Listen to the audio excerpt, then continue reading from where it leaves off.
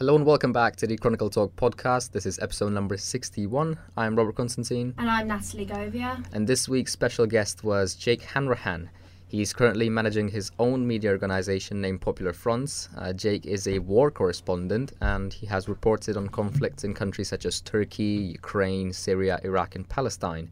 Stay tuned because in this episode Jake will take you on a trip around the globe telling us about his fascinating stories along the way. Now, Jake launched his career in journalism at Vice, and he talked to journalism lecturer at the University of Northampton, Hilary Scott, about how he got his first job. I pitched The Guardian 100 times before they even said no. And then they were like, I was glad, I was like, oh, I've got a reply. And they were like, no, this is terrible. Like, it was a terrible idea. But eventually, like, I started getting, like, places, and then I eventually got a piece in The Guardian, like a big kind of spread. So then I was kind of getting a name. Remember was like, what it was about? Yeah, it was about skateboarders in Tunisia in the revolution, and they basically like went into one of the kind of corrupt politicians' mansions and like chased him out, destroyed it, and then turned it into a skate park. And I was like, that's a really cool story. And you just got this by just talking to people, chatting. Yeah, I was like kind of interested in war and conflict, even like at the start. But obviously, I didn't have any money, so I was like, I can't go to war. You know, I can't even afford a taxi, let alone a plane. So I just started like making contacts with people in those kind of worlds, you know what I mean? And eventually got some stories from it. And then, yeah, like kind of got a little name as a freelancer. And then Vice News started when it was like good. And I mean, it's kind of weird now, I don't know, but I saw the trailer and I was like, yeah, I was already writing for Vice a little bit, but I was like, that's everything I like about them. I've got to work there. So I contacted one of the editors that I was writing for, and I was like, I need the boss's name, like, who is it? And they were like, no, he doesn't want to be hassled. I was like, just give it. So they gave me it, just bugged him. I was like, you have to let me come and meet you. You have to let me, I've got the best ideas. And he's like, who the hell are you? Like, all right, come. So I went to Vice, I like got the train from Kettering, and then as I went in, he was like, oh, I forgot about you, I'm going to be gone for like 3 hours. So I was like, right. He was like, come back another day. But I just waited. I said, nah, forget this. So I just waited in the like reception like a weirdo. And then he comes back in and he's like, why are you here? I was like, I waited. He was like, all right, now we can do it. So I think he like appreciated that I was like hungry. You know what I mean? Yeah, dedicated. You know what I mean? Like, I pitched him some ideas, and then he was like, all right, kind of like them. Didn't hear anything. And then I was on this like labouring on a like building site. And he just rang me and was like, are you going to come and work for us then? And I was like, yeah. Like, and then I just left and that was that. So as Jake says, you really need to drive yourself if you want to be part of journalism. It's very important that you impress the people and push yourself to show that you are worthy of the job. As student journalists, we are taught to push ourselves, and we are told to make sure that we are still being persistent, even if it's just trying to phone someone multiple times. You need to be persistent with it, and we need to be persistent. But sometimes it is hard to push yourself and be persistent. But clearly it worked for Jake, so it probably worked for the rest of us, don't you think, Robert? Yeah, I agree with you, Natalie. I think you've got that spot on. Essentially what Jake has done was, he kept working hard and he pushed himself in order to prove to his employers mainly that he's a great journalist. And in the end, that's what allowed him to become a war correspondent, which is what he wanted to do from the get-go. So now let's listen to his first experiences on an actual war zone. And they sent me out there and I was covering riots and that was fine. And then eventually started covering wars. So where did you go first? The first front line was in Iraq. So I was like, oh, okay. Like, that's a bit, you know what I mean? It was like right in the deep end. Yeah, it's like fighting ISIS at the time. But I liked it. Like I went out there. It wasn't that heavy, to be fair. Like it was, people think of war as like constant. Like it's not really, it's mostly sitting about. Mostly waiting around, right? Yeah. So but then when it does go off, it goes off. But so I did that. I got a little name for myself, and then I was covering like the Kurdish issue, and then they were in a war with the state in Turkey, and basically I was good at getting access somehow. Like I think now I still am. Like I just get access. I was more interested in stories that not everyone was covering. You know what I mean? Yeah. And Vice liked that. So yeah, they sent me to Turkey, and we got like embedded with like the militia. You know what I mean? No one else could get that. But then we got arrested, we got caught by the government, and they like accused us of being terrorists and like arrested us. This is because it was the PKK at the time. So the Kurdish. So there's a lot of discussion about whether or not the Kurdish, effectively revolutionary force, are being. Some countries say, well, they're terrorists. Yeah.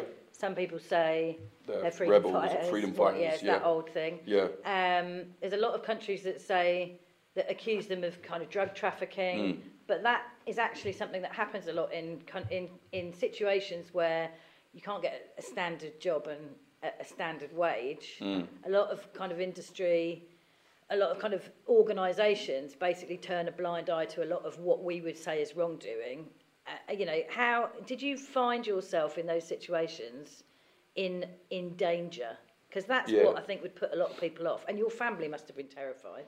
Yeah, I mean, you just sort of, I don't really tell them too much, you know what I mean? My granddad knew, unfortunately died like this year, but like he knew like, I think what was happening, but he just respected it and was like, just be careful, you know what I mean? Whereas my grandma, she was just like, you'll be all right. I was like, yeah, like, no problem. But yeah, it was really dangerous. Like, that was the worst one yet. Like, now I'm older, I look back, I wouldn't do that again.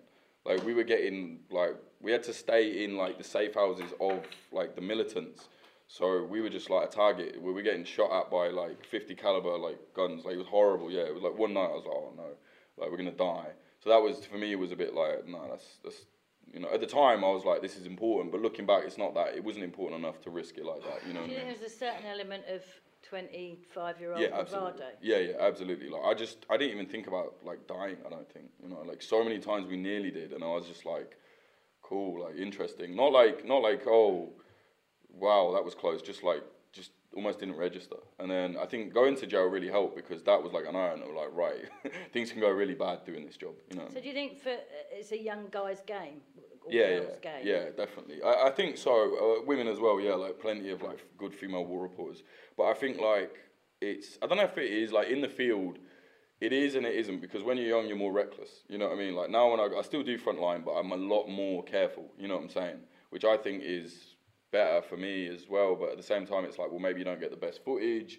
But, you know, at the end of the day, it's just a job. So I know personally being a journalist in a war zone would really scare me, especially when Jake said that he was in danger and it had affected his family. I don't know personally how my family would react, but I know they would have dreaded me being there, and they would rather me have been at home and reporting at home than being there. If you went to a war zone, you would be close to death. And especially being a young guy like you, Rob, as Jake said, you were seen as being more reckless. So what would you have done?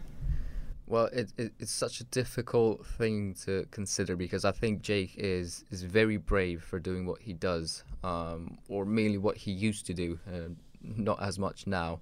You know, as he said, it's a young man's game. When you're young, you're reckless. You're more. You know, you don't think about what could happen to you. So I get that. You might find it exciting. You might get some sort of, you know, adrenaline rush from doing it. So that's why I really respect all of the war correspondents, because it's not an easy job to do. Would you personally go to war? I personally wouldn't, because I value my life, to be honest. But I know that you asked him a really good question, didn't you? So yeah, Robert, I asked Jake what his scariest experience was while he was a journalist / still is a journalist, but he said it was his imprisonment in Turkey. So like my mum kind of dealt with it really well, so she kind of just dealt with that but you know, I was away for like 11 days, you know what I mean? So it was 11 days more than I should have been, but it's like, it wasn't that long. But she was aware of it, and it's a good question, because it's certainly like now we speak about it, and I can tell like that really affected her, you know what I mean? So now I definitely think that for me, like we're extremely close, you know what I mean? So for me, it's like, if I go away somewhere where I think, oh, there's a possibility of arrest there, I just don't go.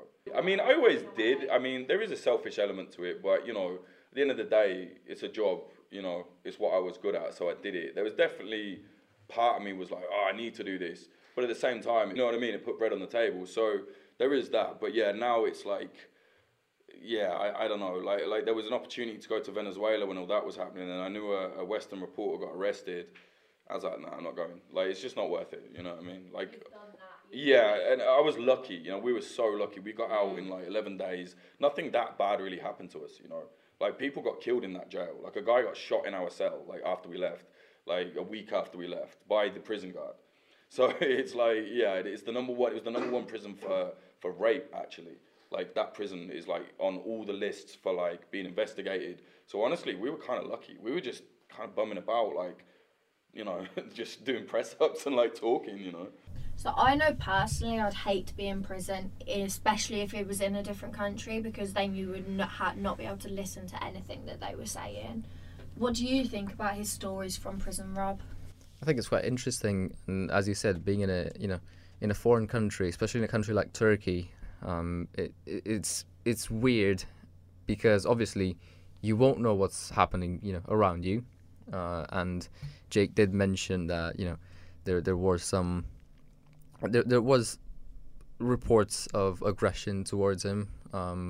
He allegedly got beaten up in prison, which obviously it's not ideal for anyone, for any inmate, especially for a journalist who has done nothing wrong and has been imprisoned, just purely on the basis of speculation.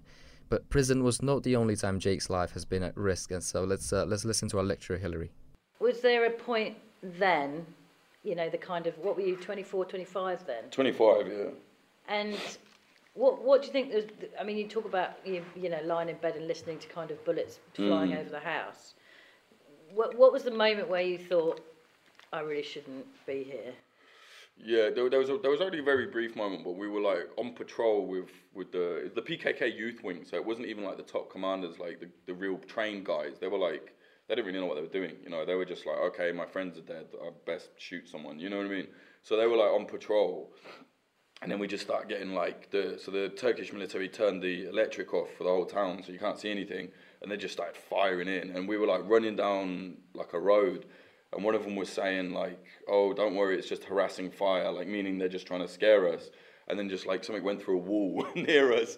And that's when I realised, like, these guys don't know what's going on. They haven't got a clue what they're doing. Like, this is mad dangerous. And I remember it's just running in the dark, just like, oh no. But then we got to a next point and it was fine again. You know what I mean? These things are very like...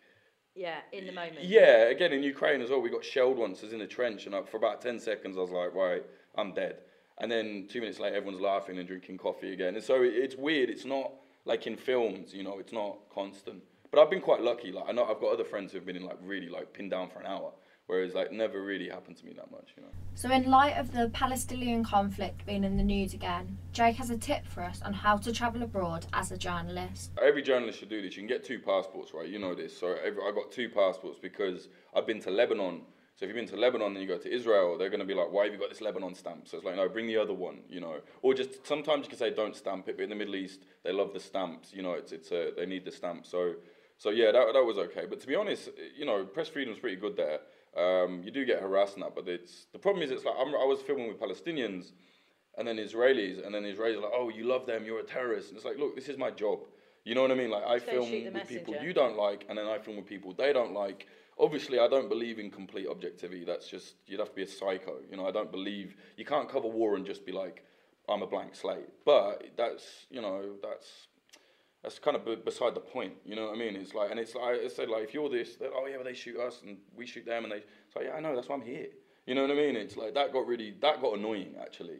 That got really annoying. To be honest, on the Palestinian side, they didn't really care. They were just like, oh, cool, you want to film this? Cool. But like, when you go to, they were like, we know you've been over there.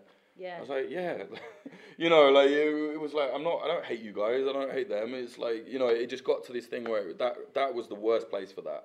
Just constant, like arguing with people. Yeah. What do you think about Palestine? What do you think? It's like, just let me drink my coffee. You know what I mean?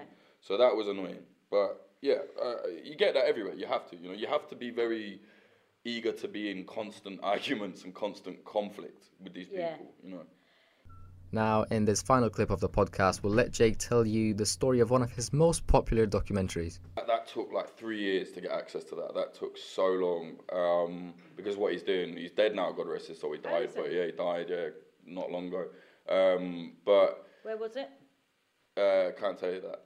Can you give me a rough? It was Western Europe, like it says, But, we went there and it was like the maddest thing I've ever seen. Like, a guy just 3D printing like guns in his like workshop in his bedroom with a balaclava on. Like, yeah, it was the maddest thing. But like, it got like 2.5 million views, and that's on my platform, which is completely independent, so no advertising at all.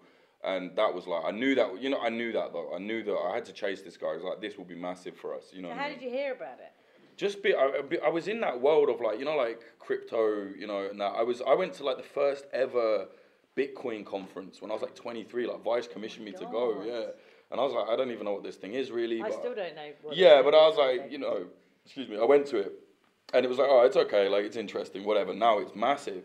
But through that, I was less interested in like the money and more interested in like the weird people I met there. You know, there was the guy at the time was making 3D guns back then, like parts for it. And I just followed that and I got in contact with him. And then eventually like another group took over, you know, and it was the new kind of iteration of it. So it was just on my radar anyway. And then I messaged them and I was like, look, I want to film with you guys. And they luckily they kind of trusted me and they were like, okay, you know, that's you know, we'll trust you, but it took 3 years. So it was a very long time, but it was worth it. Thank you so much for tuning in to this week's episode of the Chronicle Talk podcast. We've been Robert Constantine and Natalie Govia. And we'll be back after the winter break with new episodes.